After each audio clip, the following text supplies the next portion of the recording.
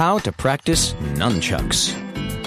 Spinning nunchucks, or nunchaku, are a traditional Japanese weapon that requires skill to master. Begin learning the basics with these tips. You will need nunchucks, an open space, a punching bag or ball, a partner, and an apple. Optional, padded nunchucks, and an instructor. Step 1. In an open space like a field or martial arts dojo, hold one stick of the nunchucks in each hand, leaving 1 inch of space at the bottom of each. Stand with your feet shoulder distance apart and your weight distributed equally. Consider using foam-covered practice chucks and working under the supervision of an instructor. Step 2. Hold one stick of the nunchucks in your right hand with your left arm in the blocking position across your chest. Strike from right to left. Repeat on the left side. Step 3. Try a figure 8.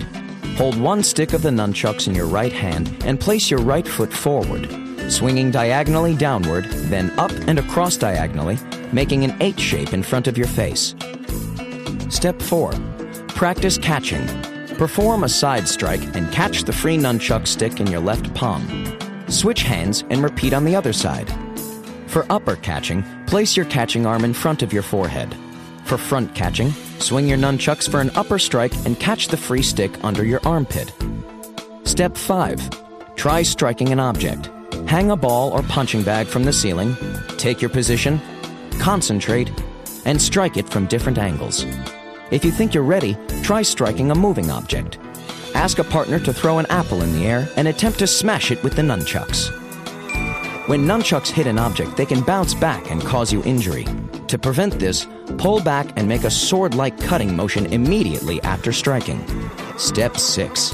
Commit to frequent training sessions and understand that it will take a long time to see results.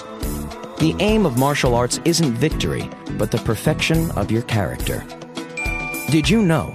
It's believed that nunchucks were developed from a farming tool that was used to separate the rice grain from its husks.